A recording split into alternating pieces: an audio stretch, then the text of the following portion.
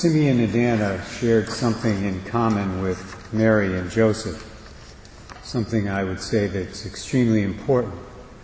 As was the case for our Blessed Mother and Joseph, for Simeon and Anna, the practice of their religion was at the very center of their lives. It wasn't on the periphery of things, wasn't an afterthought, wasn't something that was important to them just one day a week on the Sabbath. It was the center of their lives. It was the center around which everything else revolved. It was the foundation upon which everything else in their lives was built. St. Luke makes that a point in effect when he says that Simeon was righteous and devout, that he lived in anticipation of the time when God would send the Messiah to his people. Luke also makes that point when he says that Anna worshiped in the temple night and day with fasting and with prayer. So it should come as no surprise that on the day of the Lord's presentation, these two people, Anna and Simeon, had a joy in their hearts that none of the other onlookers had. It's also not a coincidence that they recognized the presence of their Messiah, really the presence of the Lord himself in their midst, when nobody else did.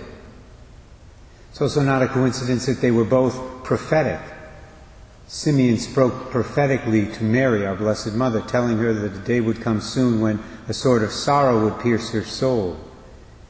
And Anna was known as a prophetess herself.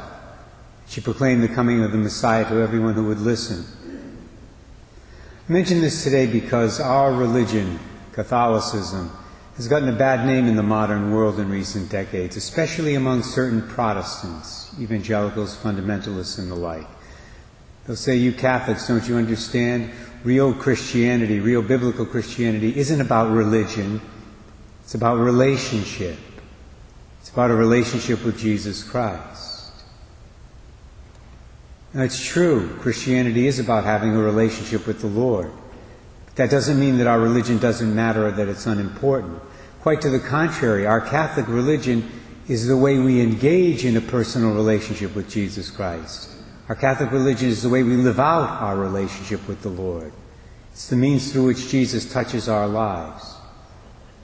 Practicing Catholicism is the means through which God gives us joy, as he gave Simeon and Anna joy through the practice of their Judaism. Our Catholic faith teaches us the truth that helps us to see the presence of God when other people don't see the presence of God, like Simeon and Anna saw the presence of the Lord when no one else did. We can even see the Lord present in the midst of our suffering as Catholics because of our faith. And our Catholic religion gives us the knowledge and power to be God's prophets, like Anna and Simeon were. We can speak the Lord's word to others in power and in conviction. So today is a day, my brothers and sisters, to thank the Lord that we're Catholic, that we're members of the church that Jesus Christ founded on the rock of Peter, and to pray that we will always persevere in the practice of our faith. You can be sure that if Simeon and Anna were alive today, that's exactly what they would do as good and devout Catholics, which they most certainly would be.